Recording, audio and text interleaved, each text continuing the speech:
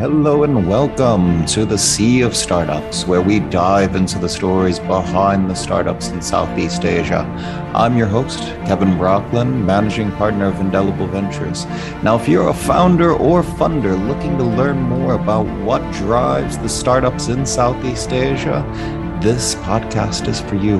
We're about to sit down with founders to uncover the unique insights into the origins and motivations behind launching their startups.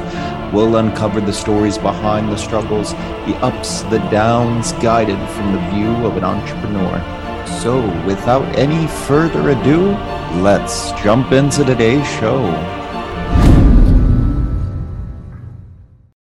All right, I am very happy today because my guest is Fong, the co-founder of StoreHub. For those of you who don't know, StoreHub started as a POS system, but has since evolved into an all-in-one platform for retailers and restaurants to automate and grow their businesses. They are currently serving over 15,000 businesses across Southeast Asia. Awesome. Thank you very much for being here, Wei Hong. Thanks, Kevin, for having me here. Very cool. So the starting point that I do every question I talk to a founder. So I always want you to take me back. Tell me, what is the founding story? What is the origin of the idea, and what got you on the entrepreneurial journey in the first place?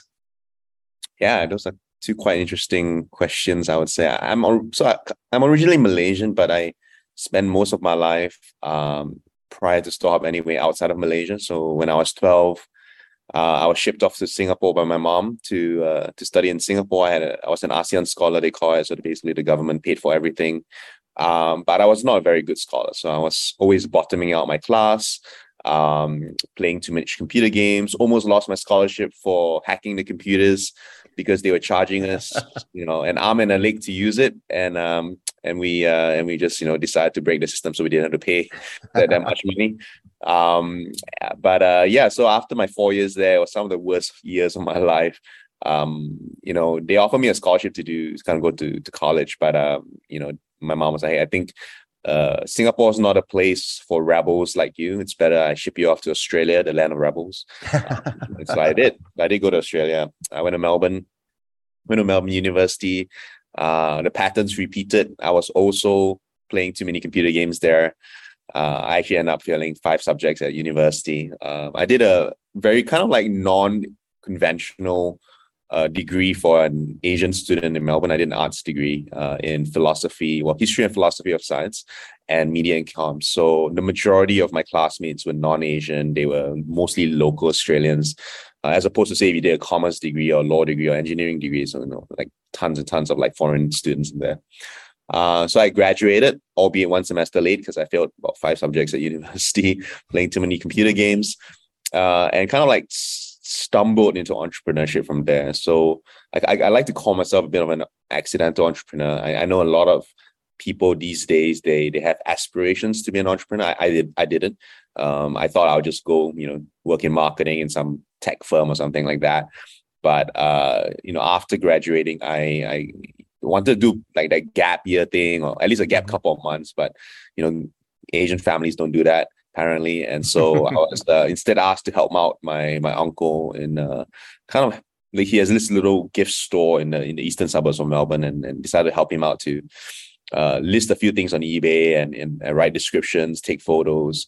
One thing led to another. That actually became a full-fledged business. So in the first year, I decided to kind of just plow myself straight into it. And we grew that business from the first to the second year of about $300,000 of revenue in the first year to about $1.8 million of revenue in the second year. And it suddenly changed everyone's perception, right? Or the whole family's like, oh my God, Wai Hong. Like, it was very cute on the first year. And then the second year, suddenly, you're growing this crazy business. And over a couple of years, that grew to about $5 million of revenue, pre-VC, pre-angel investors or any of that sort, just cash, good old cash flow funded, sell more next month than you did last month, kind of like business, and grow it from there. That's pretty much how I got into entrepreneurship. It was my first job, quote unquote. I've never actually been to a job interview before in my life. And after I kind of like left that business because I kept fighting with my uncle at the time about not involving family, and he kept trying to involve more and more family. And I was like, eventually my aunt's sister and all kinds of random people from the family started getting involved. I'm like, no, this is not what I signed up for. So I left. I went to Shanghai to study Chinese, because even though I'm natively in Chinese, I look Chinese, I couldn't speak the language before, so I wanted to fix that. Did a lot of travel. Interesting, I did some work for the Chinese government as well, so that was really fun. I get to travel a lot. I get to meet all kinds of interesting people. One of the interesting people I met was Jack Ma's right-hand man at the time. So this amazing, super smart rocket scientist previously from NASA. And I learned so much about how technology played such a critical role in China's transformation. And as kind of doing all of that, I end up in this city called Fuzhou in the southeast of China. Met a retailer who was running a chain of female lingerie retail stores. Just implemented a new system. He was like, "Hey, Wai Hong, why don't you have a look at some of these things I've implemented?" I was pretty flabbergasted by how shitty the systems were. And I was just telling him, dude, you've got some really crappy stuff here. How much you pay for it? And it was like a couple $100,000. And that got me really intrigued, because I was quite surprised at how, when I looked around and did some of my research, how little technology, or at least affordable, good cloud-based type, technology was available for bricks and mortar retailers around the world. In the US, this was in 2012, there was kind of like a bit of a trend taking off at the time for iPad point of sales, but not much elsewhere. And so that was what got me, thinking about, well, where is the future of commerce? Where does retail go from here? Yeah, sure, I came from an e-commerce background, selling all kinds of stuff online. In fact, the rhetoric was always, we will destroy those bricks and mortar guys, and we did in Australia. But eventually I kind of like imagine a world where commerce just becomes it's not binary, right? It's not E versus non-E. It's basically just commerce powered by technology. And so we had this idea. I told everyone about the idea. Eventually met my co-founder, who was very intrigued, partially by the idea, but more so by my philosophy of life and the way I thought about, what businesses were about. And we started StoreHub out of my apartment together with this vision of just really, supporting and enabling businesses to kind of like work through the challenges of running a business, as technology, intersects every part of whatever they do. So we started out of my apartment in Shanghai, decided to move back to Southeast Asia to focus on the market here. And here we are. So that's kind of a long one, but that was our origin story. So you had some tech capability to begin with, because I mean, if you're hacking the system at the school in Singapore, I'm assuming your technical capabilities are pretty high, or am I mistaken? Yeah, absolutely. I was a super geek when I was a kid. I started using computers when I was like 4 or 5 years old, because my mom was a programmer. And imagine the early 90s, very few people actually had access to computers, but I had one at home. Right. So I was doing all kinds of stuff with computers from a very, very early age. In fact, I used to tell my mom, hey, Mom, when I grow up, I'll be the world's greatest hacker and I'll marry a computer. Obviously, that didn't happen. But, that kind of like, a bit of an insight to how much of a geek I was. Well, instead of a hacker, maybe you can call yourself a growth hacker, because you have been able to successfully scale a business. So maybe it's just a different type there.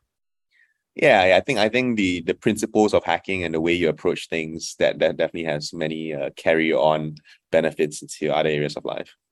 So let me ask you. So you met your co-founder when you were in Shanghai. How long did you guys know each other before you decided to launch a business together? Because I know a lot of founders always struggle with the co-founder sort of like, who do I bring on? When do I bring them on? That kind of stuff. Yeah, ours was a really kind of a fairy tale story in itself. So I told that, like I say, I was very liberal with ideas. So I told everyone about my idea. And one of my close friends connected me to Chong Yu, who is my co-founder today, who had just left Microsoft. And she was a bit of a superstar. And so after she left, everyone's like trying to court her to go and join their startup, right? But for some reason or other, she didn't feel very interested. And so happened that day that she caught up with my friend, there was a Christmas party for kind of like tech startups in the tech community in Shanghai that I was invited to. And my friend was like, hey, Chong Yu, why don't you go to this party? The guy I told you about, Wai Hong, he's going to be there. And Chung Yue decided for some reason or another to go, even though she always says she's a bit of an introvert and she doesn't like to go for parties, but for some reason or another, she turned up. And we just talked for like 3 or 4 hours. And it was just like that kind of connection that you don't typically find just randomly. It's just kind of like really special. And so that happened. And a week later, I got this email from Chung Yue saying, hey, Wai Hong, I really enjoyed our conversation. I really resonated with a lot of stuff you're talking about. Here's, don't know how we're going to start, but let's try to do something together. Right. And then she listed out her credentials. She won 2 national programming competitions in China. She was the, president of the Women Network at Microsoft, top 1% of employees, on and on and on. I'm like, this person really knows how to set up her credentials. But so I think that's essentially how it happened. And of course, I think we're both very much dive head on first kind of people. And so we were like, okay, let's just have a go at this. And we did. Yeah. And so settling on the idea of StoreHub itself, were there iterations along the way? Were there different ideas that you were bouncing around, or was it like laser focused, let's go straight into POS system? Prior to StoreHub, I had like 20 ideas. So in between my previous business and my next business, I had all kinds of ideas. Yeah. One of the funniest ideas I'm thankful I let go of was an idea for a subscription condom business. It was kind of like, it was about the time where, I'm not sure if you've ever remembered this, there's this group called Dollar Shave Club. And I do remember that. Yeah. So that was the subscription business craze. And I was like, man, if you could do Dollar Shave Club, you could do. But yeah,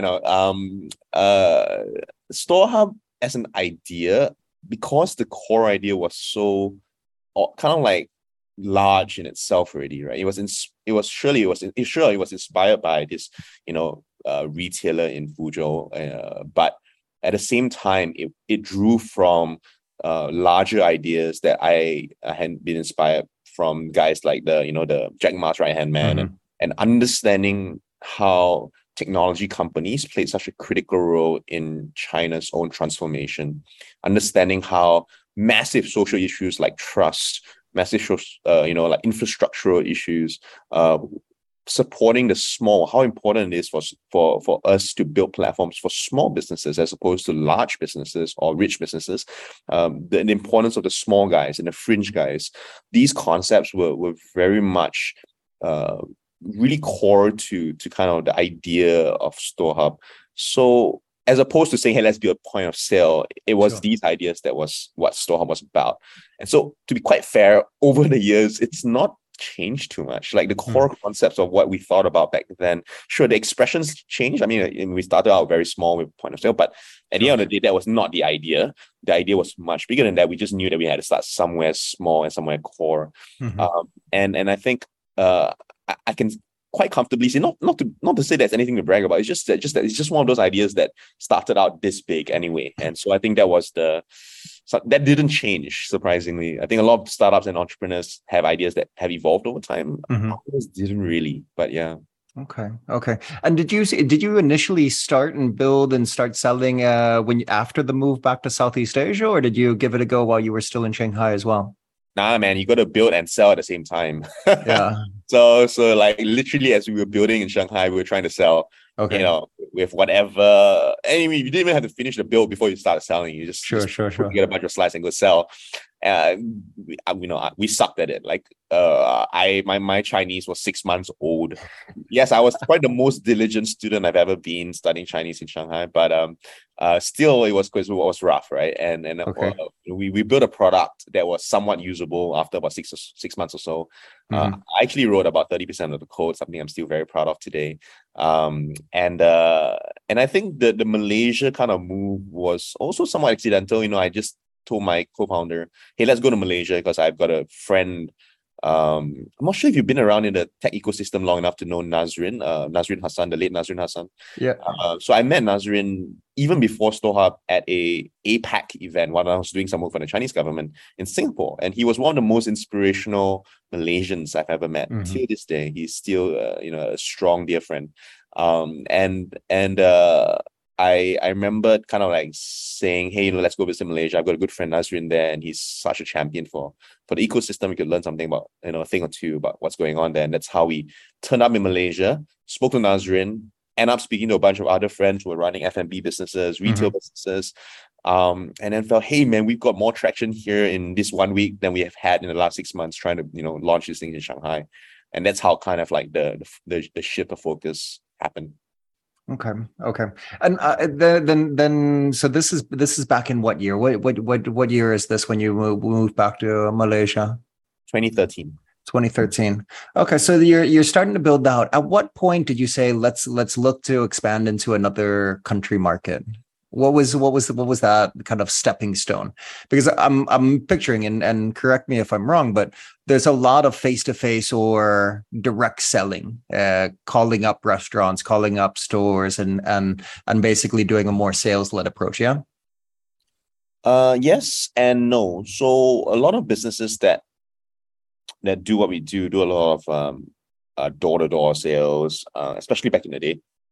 We were one of the few pioneers in marketing-led sales, where we did a lot of digital marketing into a very intensely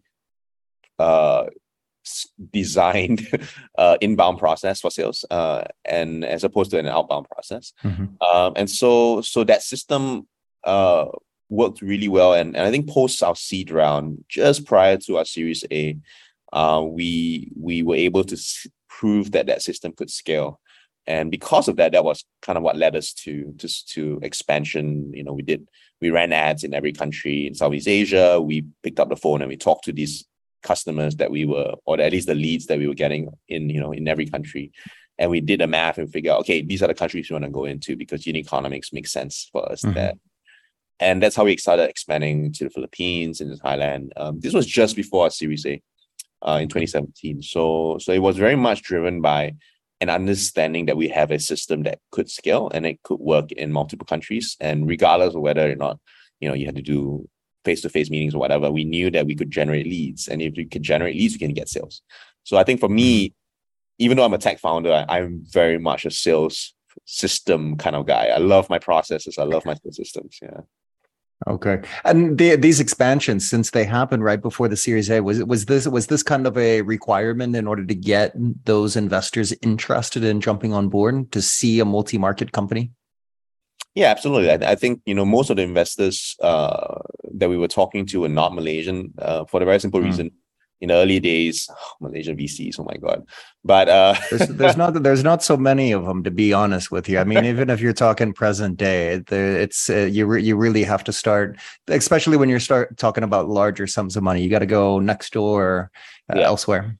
Yeah, absolutely. And I mean, to be fair, Cradle, was one of the few Malaysian VCs that came in on Series A, but again, still, I think mostly because of small check sizes, right? I think that was the challenge. And so we were very clear. In fact, we've been talking with VCs regionally from even at the seed round, right? So because we were talking to people from early days, we knew that, hey, if you want to close your Series A, you need to have a large enough market.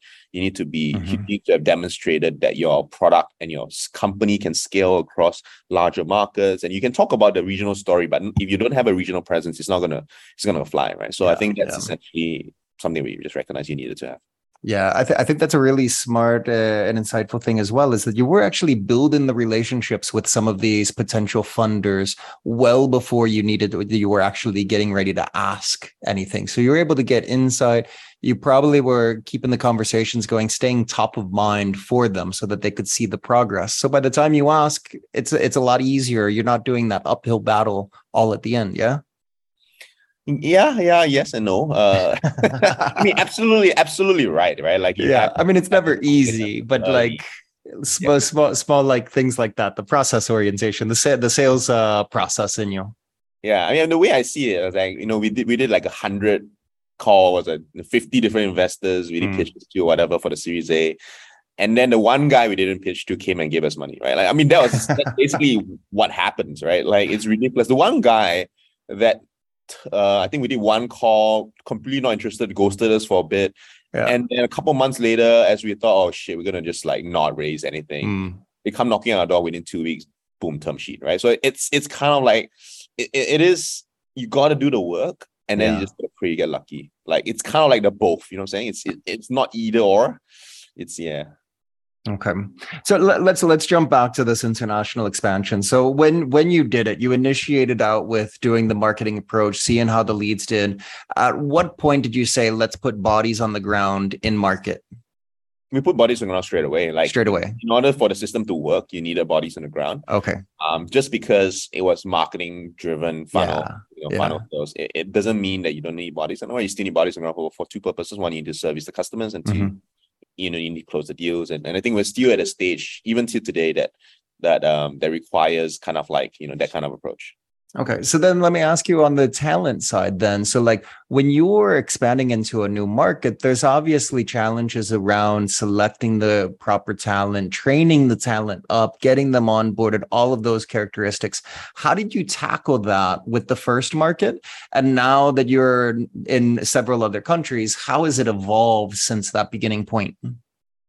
How do you tackle that? By literally falling down and picking yourself up again, and falling down, picking yourself up again. I mean, literally, like you'll be tackled when you're trying to tackle stuff. We've refreshed our Philippines and Thai teams 2 or 3 times now. Okay, complete change of people.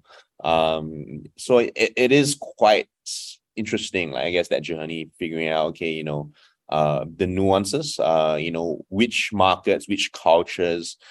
How do you assess better, right? In some cultures, they're just brilliant speakers. They know how to talk and sell themselves up. So you can't just because in Malaysia, if someone talks well, they're generally quite good. But I mean, if they can articulate themselves well. But of course, you're gonna miss out gems on the guys that don't talk well, and so you're dealing with very different types of problems in every market where you have to figure out, okay, who are the doers, who are the talkers, how much weight do you kind of attribute, what processes do you put them through to really assess. And so I think the expansion in those markets have been really challenging on that front. A lot of people tell us you need to find that country manager first, then you're sorted. It's not so easy. I think when you're not a heavily funded company, it's not so easy to just dangle big carrots in front of people and then get a country manager that works. Oftentimes, it's a lot of on the ground work, and so I think for us, that was our story. I know some people have been very successful at doing the launchers and country managers, but we kind of like went the route of building operational and sales teams and kind of like scale from there. Yeah, I mean, no matter what startup, and after everyone that I've talked to, there's no one size fits all approach. It's really trying to navigate and find your way. And I love the like fall down, pick yourself up, because it is kind of trial and error. It's just can you iterate and do it fast enough at a pace to where you're not just kind of burning, following down the wrong pathway. Yeah, pretty much. Okay. And so then going from those expansions, are you just in the core major cities, or are you kind of multi-city within those markets? So is it like Bangkok and Manila, or are you expanded further beyond there? I would say like the majority of our customers are in major cities, but we have like maybe about 30% of our customers outside of the major cities.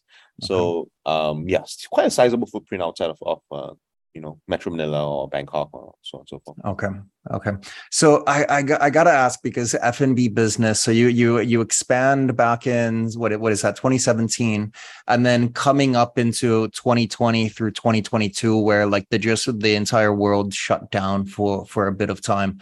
Obviously, with F&B and retail, it was a difficult time. How did you guys navigate that? I if I'm not mistaken, there were a few product feature launches and so forth to keep people up and running.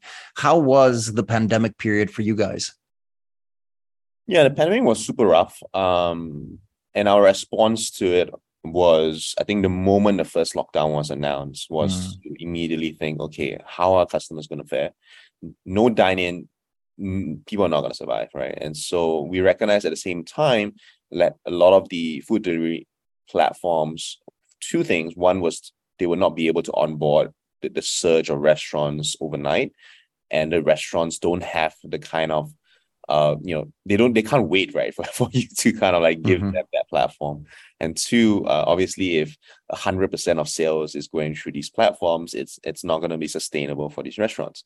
And so I think for us, we needed to figure out a way to sort that out. And so we launched a product called Beep, for delivery, for a lot of our restaurant customers. That really took off. And of course, we also really had that analogy of falling down, picking yourself up. I mean, that happened as well, because we're not a heavily funded company. We're just a small little tiny software company that decided to just support businesses in doing direct, delivery to their customers. And that's a really challenging problem that, generally speaking, you've got these massive super companies with hundreds of millions of dollars and many years that had, that time to figure out how to do it. But we did it. And I think we lost nearly 60% or 70% of our software revenue within the first couple of months of the pandemic coming, because people were just not renewing their software. But I think within 9 months or 8 or 10 months, we were able to recover most of that in the form of transactional revenue from whether that's delivery or whatnot. And so almost half of our business completely, from a revenue perspective, completely switched from just pure software to transactional, and that carried us through the pandemic. Our top line didn't grow, but our generally speaking, our GP did grow. So funny enough, even though we were flat-ish in terms of number of customers because of the stores that were just shut down, we were able to, at least for the ones that survived, at least for the ones that we worked with closely, able to support them to stay alive, to remain strong, and sustainable throughout that period. And to this day, many of them are still alive. So I think that's something that was really quite a special and challenging time for us, because it was putting us completely out of like what we imagined that we were able to do, but we didn't. Yeah, sometimes there's opportunity in crisis, and it sounds like you guys not only were able to do what was needed for yourselves, but I have to imagine that those 15,000 businesses that you were serving were very thankful in order to have some ability to transition into the online order and so forth. I would say, as a consumer myself, I was quite happy to see Beep, because there's a lot of restaurants that I like and wanted that were not on any of the other delivery platforms. Thanks for being a customer. So looking forward. So like when you start going through the upcoming plan of what's next, how do you define success in the first place, and how do you work that definition into your planning process? Whether you're doing annual plans, shorter quarterly plans, OKRs, however you guys go about it. Yeah, I think there's a very big view of success that we first and foremost take, and that success is really about where is our role in the transformation of this region. Very much, again, going back to the Chinese story, right? Like how did those companies play an important part in the transformation of the entire country? And then I think for us, success first and foremost is making sure that we recognize our role as an enabler, as an empowerer of small businesses, that is a really critical part of nation building, of region building, and any kind of transformation that wants to take place at a macro level. And so I think first and foremost, that's the criteria that I define success by. It's really how many successful businesses, specifically SMEs, that we've really enabled.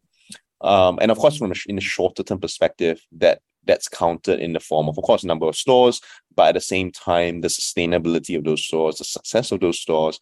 We recognize in all the years of doing what we do that businesses really struggle to understand and have a thesis for what is a successful business model for them, especially these are not sophisticated. I mean, okay, some of them might have a Harvard MBA, but very, very rarely you find an SME owner like that. But the majority of SME business owners kind of like run by feel. They run by what they can see and touch. And the truth is that we see a massive opportunity to empower them with not just simply tools, but with a vision and a model for what a successful and sustainable business would look like for an SME. And I use the word sustainable because I'm a big fan of those businesses that don't expand and remain that one awesome cafe that makes great coffee and food. Yeah. I'm a big fan of those businesses. And at the same time, of course, absolutely a lot of respect for businesses who are incredibly ambitious and would love to have many, many outlets. And for both types of businesses, I think success for us is measured, sure, by the number of those stores that we support, but at the same time by the success and sustainability of those stores. I think COVID for us was very defining, right? It showed us that some of these big brand names, they could just go away overnight. And that is the reality of the challenge of running these types of businesses, and sustainability is super important for us. No, that's fantastic. I think the sustainability is a key concern that the pandemic has highlighted as more relevant than ever. So when you look at going after this, is there any sort of like specific thing, whether it's an activity, a decision that you guys make as a company that you must get absolutely right so that you can maximize your odds of hitting that success factor?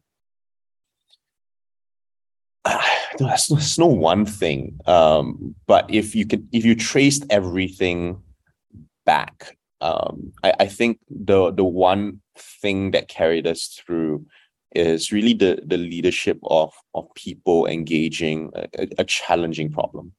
And I say that because, as leaders, we don't always make the right decisions, and leadership is not about one thing that you get right. It really is about the ability to say, we're taking on this challenge, we're journeying together, and we're here to pick up, where people have made mistakes, where people have dropped the ball. We're here to support that effort. And so I think the one thing, if there's only one thing to engage with, it's really how does my leadership and how does the leadership of the people I lead will lead the organization forward. We've gone through all kinds of really difficult points in the organization. And last year or so, for the first time ever, I had to deal with the fact that half the organization wanted to leave, and that actually happened. And I used to say it's really easy to be a leader in good times, but true leadership is really tested when you have to lead people through difficult decisions, when you have to lead people through difficult times. And we're seeing that, right? We're seeing companies having to go through that process, especially in the last 2 years. And I think moving forwards, to be able to take that foundation, to take the kind of clarity you have from those experiences as a map towards where we're heading, I think that's absolutely critical. It's one thing to say, let's build an organization based on what MBAs tell us an organization needs. It's another thing to recognize that, hey, organizations are built upon good people engaging, leading, right? And I think that's something that's we need to keep our eyes on. No, I find that immensely insightful. The difficulties of going through the time period that was, because when things are always up and to the right, it's really easy. You don't have to do a whole lot because everyone's happy. It's managing the difficult times. But I also find it interesting. You talked about the leading the next set of leaders as well. So how do you approach kind of elevating that next set of leaders and bringing up people that can take charge, take on tasks, take on some level of autonomy as well? How do you approach that when kind of grooming leaders?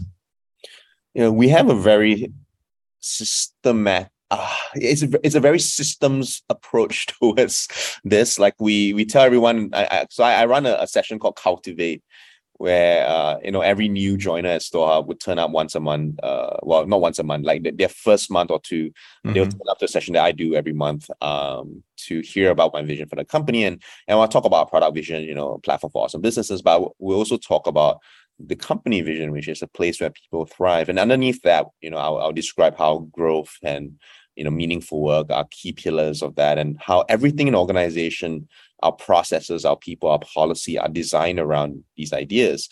And so this specific idea about growth and leadership, or specifically the growth of leadership, is an idea we take quite seriously. So we do something quite radical, I would say, or not super radical these days, but somewhat radical in the sense that we do monthly reflections and performance ratings across the organization. So every person gets a rating and they have to do reflections. And all of those reflections and ratings get vetted by HR and the CEO's office. So the idea here is very simply that we recognize that leadership is very simple, right? It is helping someone chart a path for where they want to go, or where we want to go, and helping them get there, whether that's through support, through growth, through whatever it is, and giving feedback along the way as we make that journey. And the truth is, we're really bad at giving feedback. We're really bad at setting good goals. We're really bad at doing these somewhat very basic things when it comes to leading people. And we want to make sure that we know when our leaders are not very good at that stuff. And of course, not everyone's really, really good. And you will see that in these reflections. You see that in these ratings, questions like, what are some things you learned this month? Yeah, not much. Boom. Right? And okay, someone's got to pull this guy aside and say, dude, that's not good enough, right? Or what feedback do you have for the person that you're leading? Yeah, they're good. Again, we're going to pull you aside, right? So we actually do things like this, where we collect data about very important basic things that we've identified as critical for how organizational leadership needs to function. And we actually build processes and get people to pull people aside to engage them on this process of getting better at leading. So that's one example of something we've designed into the system of the organization. And of course, I engage leaders on multiple fronts, on different types of activity, more qualitative-ish. But I would say it's a combination of that plus all the other things that we've designed into our system. No, I love it. I mean, when it comes down to it, people are the number one asset. So you got to put in the work in order to try and maximize what you can get out of your team, because it's building an organization. It's building everyone that's going to be revolving around whether or not you're going to hit your goals. I am curious though, is this entirely in-house built, or are you utilizing any sort of software in order to help you kind of keep track of all of the feedback, document it, drive those loops of all those touch points? Yeah, we use a platform called Bamboo for HRIS. It's not the cheapest piece of software out there, but it works.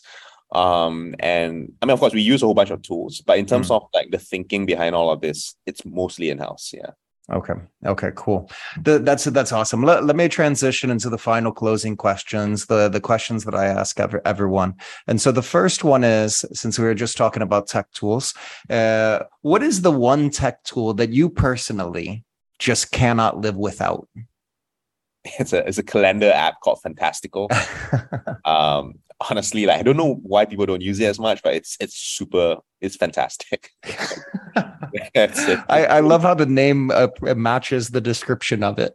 Yeah, absolutely. Yeah, I use it across all platforms, and it's like it's got natural language processing, so I can it's just great. Okay, very cool, very cool. I have not used it, so I might actually have to go out myself and give it a try. Yeah. The last one here. If you were to talk to another startup founder that is just getting started, what would be the biggest piece of advice or the best piece of advice that you would offer? Wouldn't be the nicest, but I would say it's important to count the costs. And the reason for that is because I think I meet so many, especially new or aspiring founders that don't count the costs.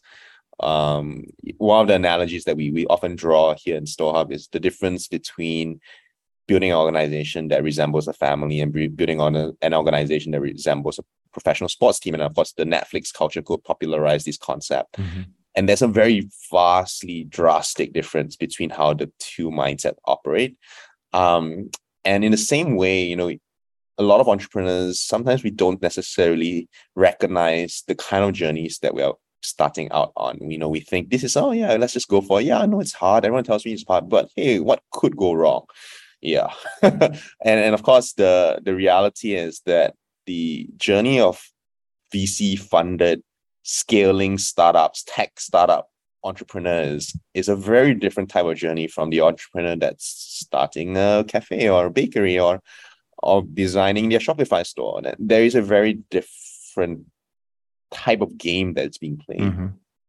And a lot of entrepreneurs don't count the cost, therefore, like, what it takes to build that kind of business, what it takes to go down that journey. I often make I often tell people, hey, LeBron James didn't become LeBron James from eating McDonald's, KFC, and Pizza Hut 3 times a day.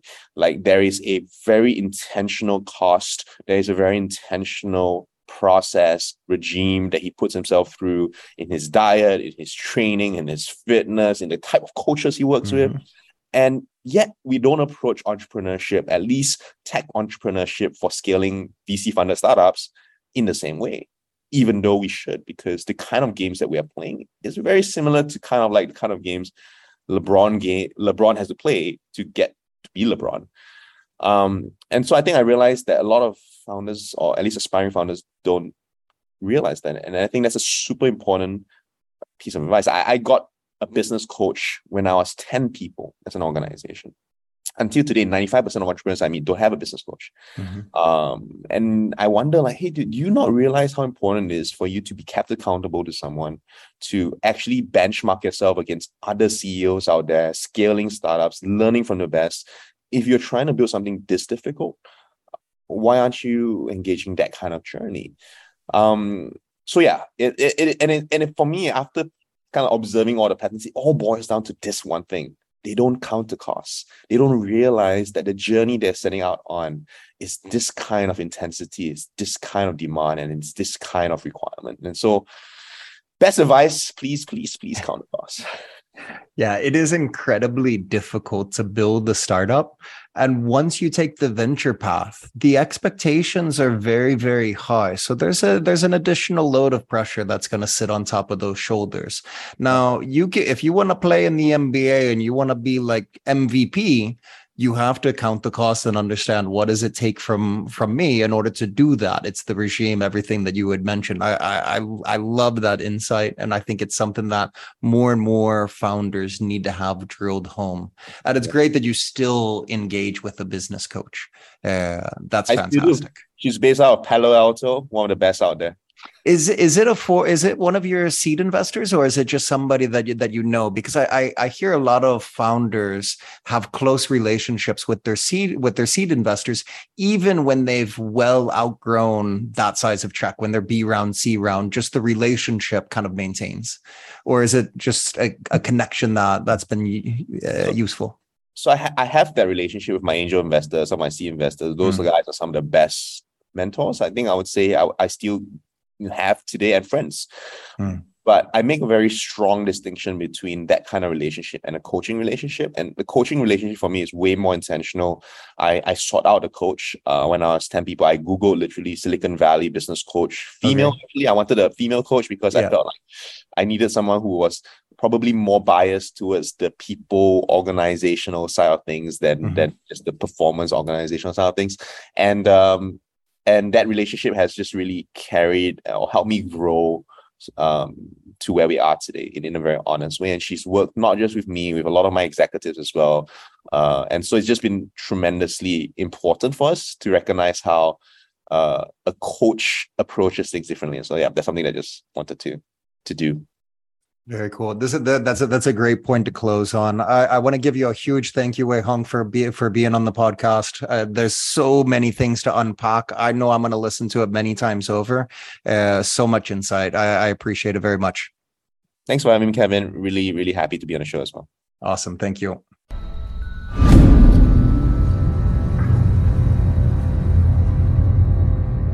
All right, that wraps it up for another fantastic episode of the Sea of Startups. If you've enjoyed this episode, please share it with a friend. Go onto iTunes or wherever you get your podcasts and leave us a review.